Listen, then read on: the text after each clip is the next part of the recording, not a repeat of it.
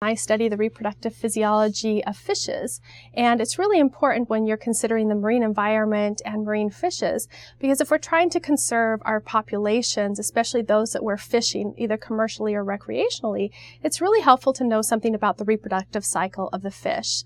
So the reproductive physiology studies the life cycle of the fish, and specifically looking at how the eggs and the sperm are produced so that we can have future generations from those fish species. Pacific salmon are considered anadromous fish, and what anadromy is when you have a fish that goes from freshwater to seawater. So the Pacific salmon are spawning in the freshwater habitat in rivers or tributaries upstream from the ocean, and then what they do is they migrate downstream to the ocean. They spend a good portion of their adult lives in the ocean where there's plentiful food resources, and then when they become sexually mature, they return back up to the streams that they were hatched in to breed. In California, we have several different salmonid species. You're probably most familiar with the rainbow trout, which is a freshwater fish that you can be found all along California. And a lot of times with the rainbow trout, they're bred for the purpose of putting into lakes for people to fish for.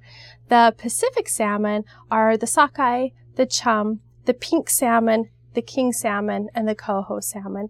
And these are our anadromous salmon, the ones that are migrating from freshwater to seawater. What the steelhead is an ocean-going rainbow trout, and they're really unique in that they are directly related to the rainbow trout, which are primarily freshwater, but these steelhead that we have in Southern California are a very distinct population and different from any other steelhead that you would find in the Northern California tributaries. Anthropogenic chemicals are man-made chemicals, and currently there's about 80,000 compounds that we know that are made in various products, like consumer products.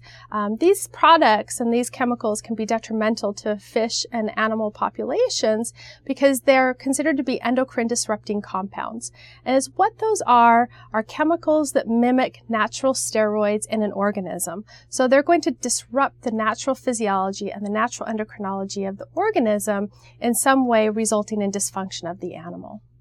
The recommendations that I would have, or advice that I would give to students who are interested in obtaining a degree or a PhD in marine biology, is to gain some experience to make sure that it's really something that you truly love and are very interested in. So, for example, when I was going to school as an undergraduate, I started volunteering at the Aquarium of the Pacific, and it was an incredible opportunity for me to get my hands and feet wet and experience marine biology firsthand. And that actually led into a position where I worked with the sea dragons for a number of years here at the aquarium. And that was really instrumental in me deciding to go on to a PhD and the research field that I've chosen. And I've never regretted my time at the aquarium, and I actually find that it's the most rewarding part of my experience as a marine biologist was working hands-on with the fish. So my advice would be find something that you're truly passionate and in love with, pursue that degree, and then use it for the better good for our marine organisms.